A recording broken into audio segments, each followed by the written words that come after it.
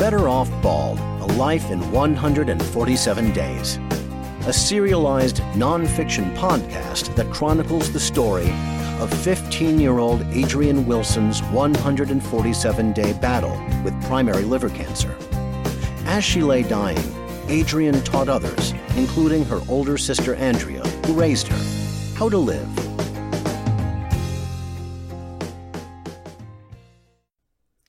Welcome back to Better Off Bald, A Life in 147 Days. I am your host and storyteller, Andrea Wilson Woods. Whether you're watching the video or listening to the podcast, I really appreciate you tuning in. Let's get started. Day 105, Tuesday, August 28th, 2001. One smiley face. Make a wish day. Email condensed. Subject, Adrienne ranting again, winky face. Date, August 28th, 2001. To Dave Navarro. Today was honestly one of the best days of my life. I cannot describe in words how incredible of a person you are. I have never before met someone who was so wise, down to earth, intelligent, talented, and humorous. Throughout most of my childhood, you were that one string of hope that held me together after years of abuse from my mother. I do feel strange telling you that. To me, you are a dear friend. It's sort of like walking up to a stranger and saying the same thing, but then again, we are no longer strangers to each other. When you said that we don't have to go through contacts to hang out or talk, were you serious?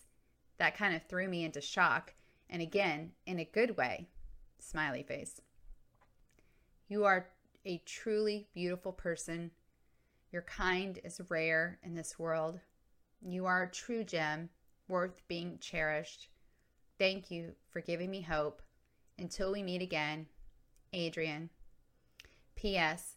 Sorry if I talked your ear off today or got in the way of things that you needed to get done.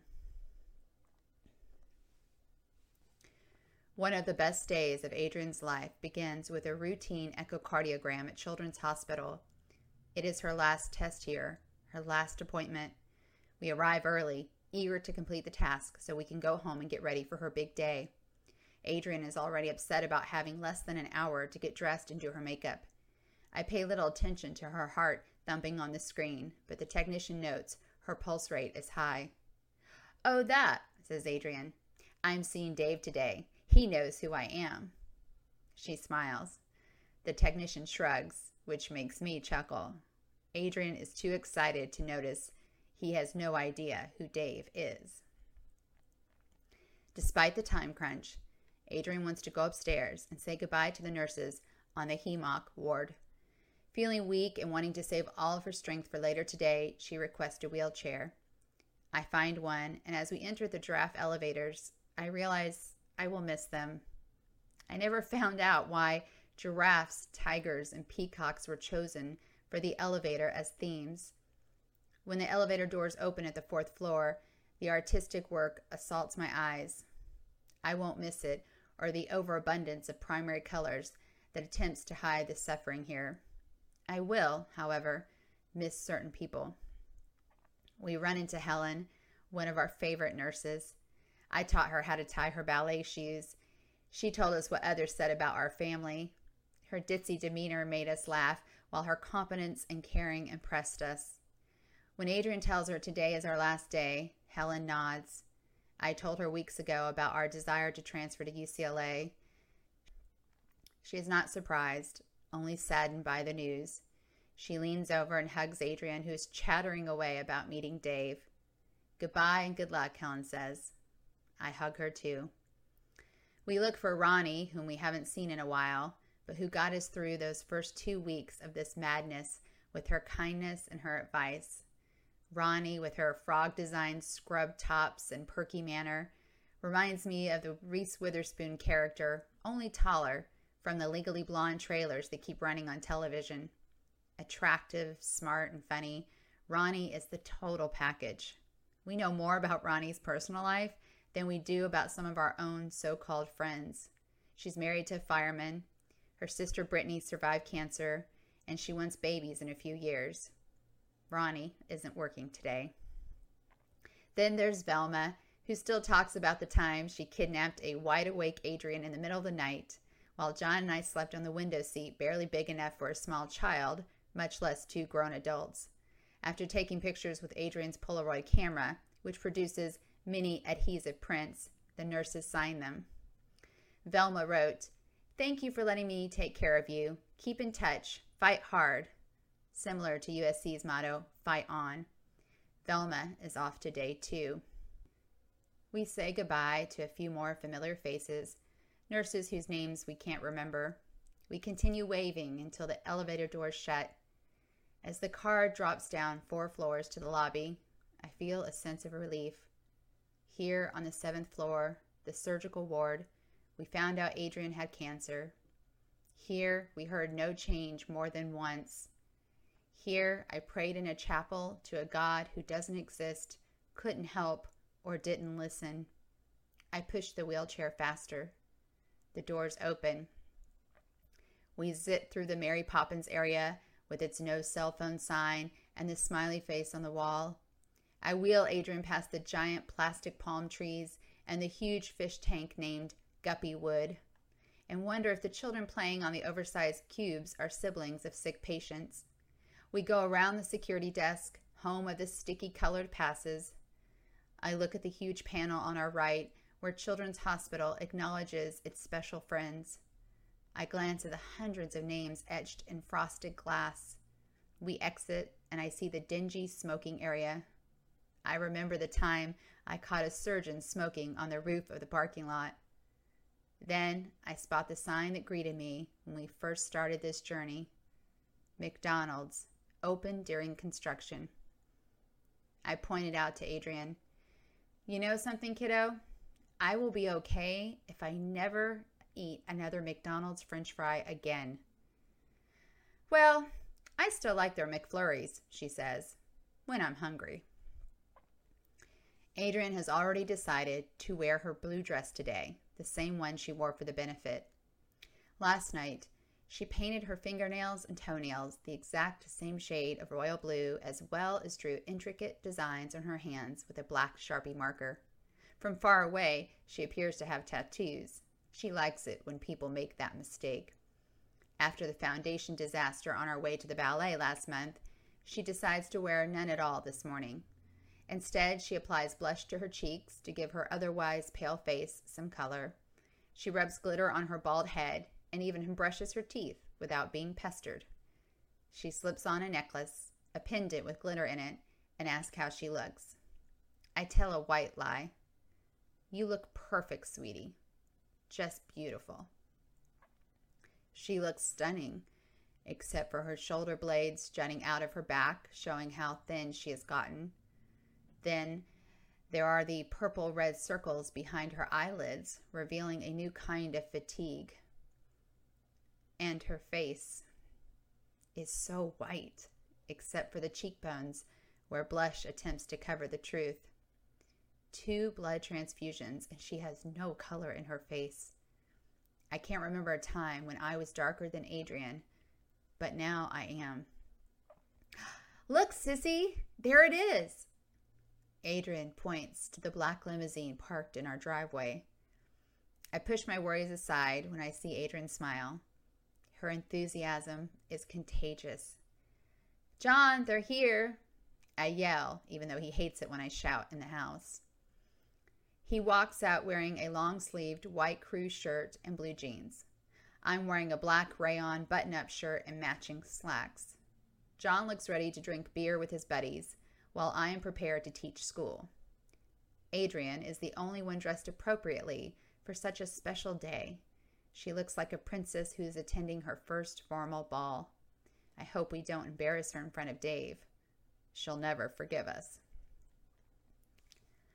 I don't know if I feel better or worse when I see our wish coordinator, Becca, dressed even more casually than us. She's wearing turquoise cropped pants and a cotton top with an intricate design along with high-heeled sandals. Becca reminds me of your typical Southern California woman. She keeps her body in good shape. Her skin has seen too much sun. She wears clothes that are not age appropriate, yet she always manages to look good. I note her necklace matches her pants. I used to hate women like her, women with too much money and too few worries, but Becca has been kind to us, and she helped make this day possible, even if Adrian already knew Dave. After Becca takes pictures of us, we begin our day. The air conditioning is a welcome relief from the dry heat outside. Adrian explores the interior of the limo. She accepts a Coke when Becca offers her one, but she doesn't finish it. Instead, she talks about where we're going for lunch because she is the only person who knows anything about the place. Adrian loves watching the Food Network. Iron Chef is one of her favorite shows, and she saw a review of the restaurant called The Standard. Today, we are eating lunch there. The Standard on Sunset. You're going to love it, she tells us. Knowing her, I have no doubt. The first thing I notice about our destination is the sign is upside down. A signal the Standard is anything but standard, which turns out to be the hotel's logo. When we walk through the sliding glass doors, we immediately see two spherical, translucent chairs with white cushions hanging from the ceiling. Adrian squeals and plops into one, saying, "Aren't these cool?" I agree and sit in the other one, which is comfortable. We twirl around for a few minutes while Becca finds out whom we're supposed to meet for lunch. John walks through the lobby and says, "Hey, kiddo, check this out." John points at a full-length vitrine behind the registration desk, where a lifelike female dummy lies nude with one arm draped across her breast and her knee crossed over her body so nothing is revealed. "She's bald, just like me," says Adrian. "But she's not real, is she?" "No, she can't be. She looks... Gosh, I'm not sure. Too perfect. And who could lie still that long?" All three of us laugh as we stand there on the white terrazzo. Any other day, I would feel hopelessly out of place, but not today. We fit in among the potted cacti that line one wall and the floor-to-ceiling white shag carpeting that lines the opposite wall, where brown suede chaises provide the perfect spot for people watching. The whole place, with its light versus dark interior and plush versus stark vibe, reminds me of the battle we've been fighting for the last 105 days. Good versus evil, change versus no change. We walk into the Standard's 24/7 coffee shop. "Check it out, guys," says Adrian. She points to two clocks labeled here and there. Neither one is on the correct time. I take a picture of this phenomenon. I don't know why I expected a fancier place. I should have known Adrian would be attracted to something funky, smart. Between the blue ceiling and the blue Formica tabletops, I feel like I've been transported back to the 1950s, living among Smurfs. Adrian loves it, though, especially when she realizes she can see Sunset Boulevard from our booth. With such retro hip decor and a prime location, I expect outrageous prices. Not that we're paying for lunch, but I am surprised when the average price for a sandwich or salad is about $12. Unfortunately, Adrian and I can't find anything on the menu we want to eat. Her stomach can barely tolerate food these days, and as for me, I'm too picky, as John likes to remind me. After bringing out odd-sized glasses and pouring smart water into them, I explain the situation to our waiter, who offers to bring out the chef Mark Irwind. I don't want to cause any trouble, but he insists it's no problem. "One other thing," I ask. "Can you tell me how many ounces of liquid that glass holds? I'm guessing 7. He gives me a puzzled look, but says sure. I need to know how much water she drinks every day. It's important. He nods and goes to retrieve the chef. Chef Irwin, who insists we call him Mark, asks Adrian what she likes. "Well, I love pasta, especially tortellini, but I hate spaghetti." Well, I have some fettuccine. Would that do?" "Sure." Adrian shrugs her shoulders. I can tell she's not hungry. What kind of sauce? I love Alfredo sauce, but I don't know if that would taste good right now. How about I mix up an olive oil-based sauce with some shrimp? Do you like shrimp? I love shrimp. Adrian will eat most of the shrimp and pick at the pasta. Do you mind adding some vegetables? I ask. Adrian frowns. For me. We'll split the meal. It sounds wonderful. Of course, says Mark, acting as if we're royalty. He leaves as our waiter returns, confirming the glass holds exactly 7 ounces of fluid. How did you know that? He asks. A good guess, I reply, feeling a weird mix of pride and sadness that 7 was the right answer. How can I explain to him, eyeballing a glass and knowing its precise volume capacity is one of the many rare talents you develop when your child has cancer? After lunch, a young African-American woman wearing sleek black slacks and a pink spaghetti-strap top that hugs her upper body offers to give us a tour of the Standard Hotel. Jeanette begins by telling us the futuristic seats we encountered upon our arrival are Ir Arnio bubble chairs. I nod and smile as though I know who this Ir person is. I guess he or she is a trendy designer who is known for weird but comfortable chairs. We cross the lobby and enter the Cactus Lounge, which displays a large photo mural of California's Joshua Tree National Monument. Through this lounge lies the pool surrounded by an electric blue AstroTurf deck. Adrian loves the pool deck, telling Jeanette blue is her favorite color as she spins around to show off her dress. Even the ping pong table is a shade of blue, lighter and brighter than the deck, although that doesn't seem possible.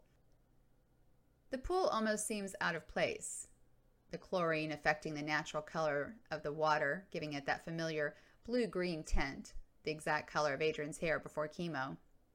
I glance at Adrian's head and say we should go back inside. She cannot be in the sun too long. Before showing us an actual room, Jeanette takes us into the lounge, a cocktail bar closed during the day, but a hot spot among the in-crowd at night, even though it's been open only 3 months. With a maximum capacity of 115 people, the lounge is intimate, yet spacious. Adrian comments how cool it is to be in a bar at her age, and we all laugh. Jeanette runs down a list of celebrities who frequent the bar, including musicians. And Dave Navarro had a surprise birthday party thrown for him here. Adrian swoons. What? No way. I'm going to see him later. He's the other part of my wish. Well, he often eats at the coffee shop too, Jeanette replies. Really? How cool. While Adrian relishes the fact she and Dave like the same place, goosebumps crawl along the back of my neck. Another weird coincidence, although not as odd as some of the others. Nevertheless, what are the chances of Adrian picking the one place where Dave had his birthday party 2 months ago and eating there on the same day she is seeing him? Once again, this journey feels planned, not by us, and the outcome is out of our control. I hate that feeling. Our last stop on the tour is a look at an actual room in the hotel. Wow, those are some curtains. I would never have them in my home, I think to myself. How tacky. Jeanette replies, yes, those are Andy Warhol print poppy drapes. We had to get permission to use the design. Upon hearing the pride in her voice, I keep my opinion to myself. The white walls display no art, but the giant mirror and large screen TV make up for the bareness, and the silver beanbag chair in the corner adds flair. I want to stay here, sissy, Adrian says as she walks around and examines the stereo. My first thought isn't, we can't afford it, but instead it's, you couldn't sleep on that platform bed. Jeanette shows us the unique minibar, stocked with sake, energy drinks, licorice, animal crackers, Rice Krispie treats, Oreos, Vaseline, and even scented candles. Adrian smells a candle. Oh, patchouli, my favorite. You can have it, says Jeanette. Are you sure, I ask? Of course. Adrian thanks her and seems tickled by the souvenir. Before we leave, however, Jeanette gives us more gifts. A complete press kit full of photos, articles, and 2 t-shirts with the hotel's logo.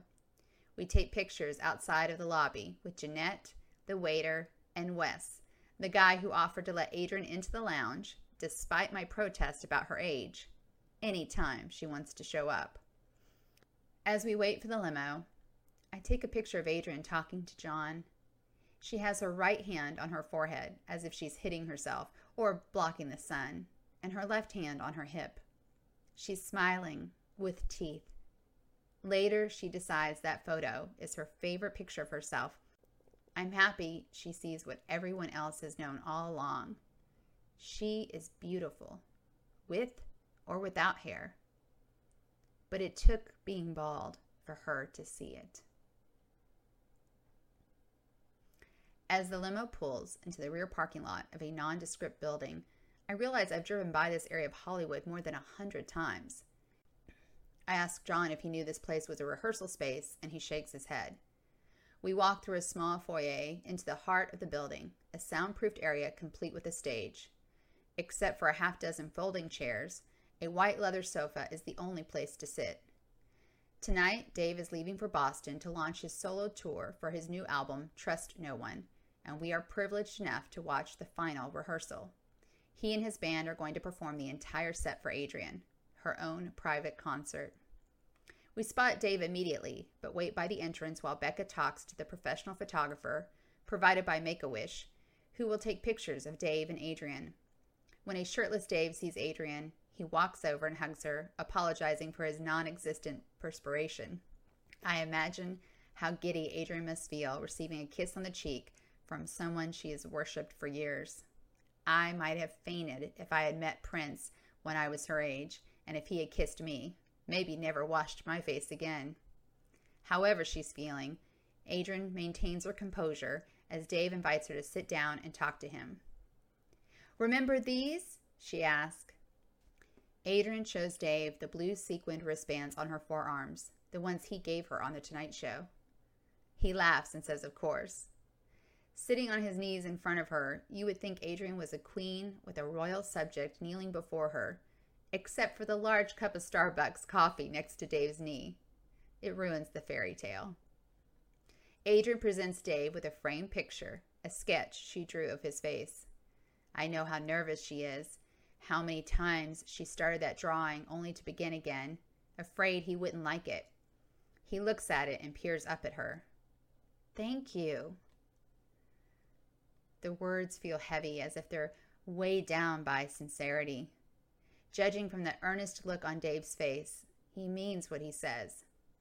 Not wanting to make too much of the moment, Adrian gives Dave another present, a unicorn snow globe she bought at Children's Hospital, an engagement gift for him and his fiancée, Carmen Electra. He makes a joke about being with Adrian and Carmen now, and she laughs. Although we meet Dave, for the most part, John and I watch the conversation between him and Adrian. We don't want to intrude, but we do remain close by in case Adrian doesn't feel well.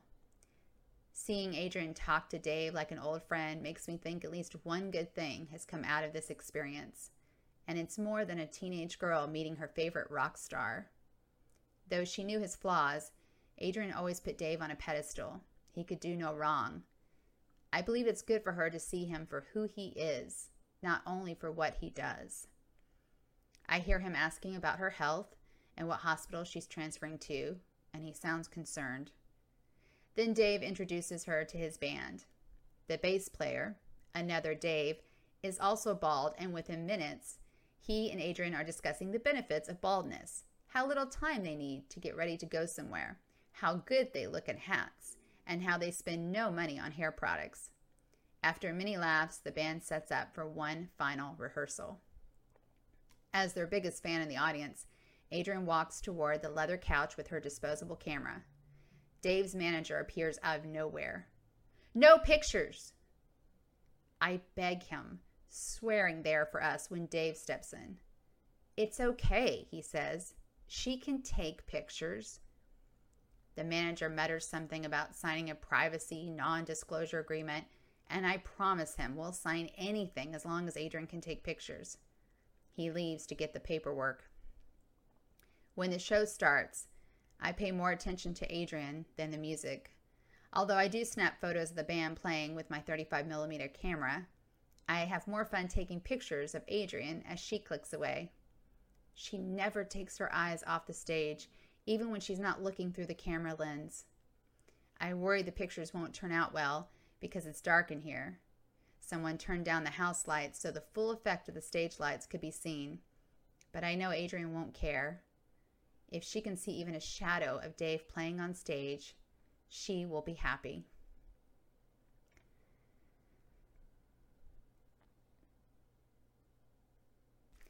Thank you for watching and listening to Better Off Bald, A Life in 147 Days. I wanted to add 2 notes on this particular podcast. The first one being that saying this out loud, my memoir, has been quite challenging because I'm one of those people that has a huge vocabulary, but I can spell a word better than I can say it. I am sure I have butchered the names of the medications, although I've done my best to look up the pronunciations of each one. I've never been good at pronouncing words. I've always been good at spelling and remembering them. So that's my first note. My second note is this day for Adrian was so incredible. And she had a bucket list. I didn't see it at the time, but she did. And I just think everyone should have a bucket list, cancer or no cancer. So I want you to think about what your bucket list is. Anyway, thank you again, and please subscribe to my channel and stay tuned for the next episode, which airs tomorrow.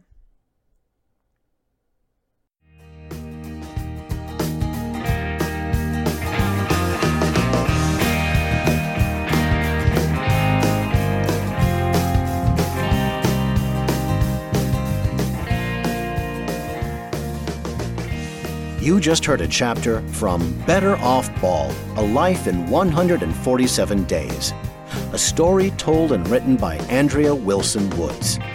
If you enjoyed this episode, subscribe to our podcast, share it with your friends, and leave us a review on iTunes. Thank you for listening.